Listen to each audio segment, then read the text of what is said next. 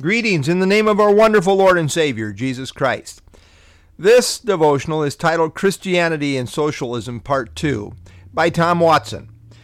Tom gave me permission to share this with you, and it's his, and I'm sharing it with a few comments along the way. Biblical Christianity is distinguished by and asserts moral absolutes based upon the immutable nature of God. Since socialism in its purest form has no place for God, biblical absolutes will not be the final determination of what is right and wrong in a socialistic system. There is no question that our society has changed as increasing numbers of Americans no longer hold to moral absolutes. The United States Supreme Court is representative of that change. In 1973, Roe v. Wade, the court in legalizing abortion, held that the unborn child is not a person or worthy of constitutional rights. What was an absolute became an arbitrary absolute, that is, a matter of choice, subject to personal opinion and societal change. Then in 2015, the court drove the final nail in the coffin in America's departure from absolutes when it legalized same-gender marriage, casting aside an absolute that goes back to the beginning of time.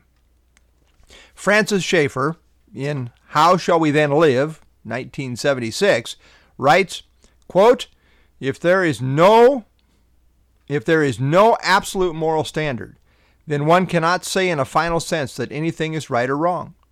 By absolute, we mean that which always applies, that which provides a final or ultimate standard. There must be an absolute if there are to be morals, and there must be an absolute if there are to be real values. End of quote. Schaeffer went on to write that socialism, those who hold to absolutes will become the enemy of the state.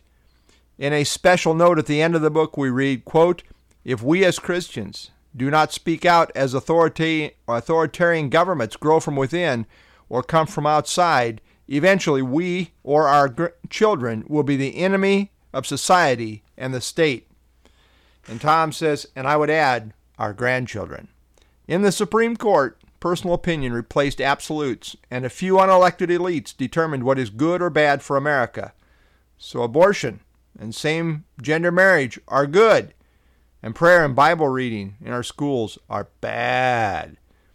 As in the days of Isaiah 5:20, evil is called good, and good is called evil, and it is fully observed by the one whom Job called, quote, the watcher of men. Job 7, verse 20. Our forefathers fully understood the connection between religion and morality, and between biblical absolutes and constitutional absolutes. George Washington said, Let us with caution indulge the supposition that morality can be maintained without religion. End quote. James Madison wrote, quote, We have staked the whole future of American civilization, not on the power of government, far from it. We have staked the future of all to sustain ourselves by the 10 Commandments of God. End quote. During the Cold War, the United States officially adopted In God We Trust as the nation's motto, and added the words under God from Lincoln's Gettysburg Address to the Pledge of Allegiance. But that was when the judicial system was interpreting laws according to the absolutes of constitutional law.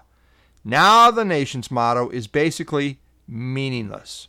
As Christians, we hold absolutes based upon the unchanging nature and attributes of God. He is the absolute standard by which all must be judged, and all will be judged. In the high court of God, in which all must appear, it will not be based upon arbitrary absolutes of human opinion, but solely upon the intrinsic nature of a holy God. Apparently, many Christians do not see how serious this is. To deny moral absolutes based upon God's immutable nature is to deny the necessity of the cross of Jesus Christ.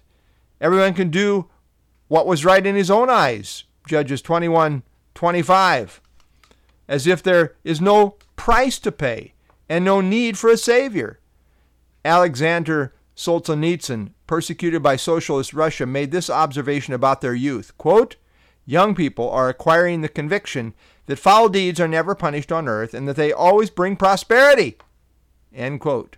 Sound familiar? Riots, looting, vandalizing property, trespassing, violating curfews, tearing down statutes, and almost a total disregard for the authority of the law. How many got arrested? How many faced charges and served time? Who gets glorified by the press? Who gets approval and backing by liberal progressive politicians? In Russia, under Tsarist rule prior to socialism, there were absolutes concerning marriage, the family, the unborn, and morality. Within the 1917 revolution, the Bolsheviks, who thought of themselves as Democrats and socialists, quickly sanctioned free love, free divorce, adultery, bigamy, abortion, and even incest. And Christians who opposed them just as quickly became enemies of the state. Who today in America is going to be labeled a bigot, intolerant, unloving, or guilty of hate speech? Concerning the court's decision for same-gender marriage, dissenting Supreme Court Justice Samuel Alito wrote the court's decision, quote, will be used to vilify Americans who are unwilling to assent to the new orthodoxy. Yes, indeed.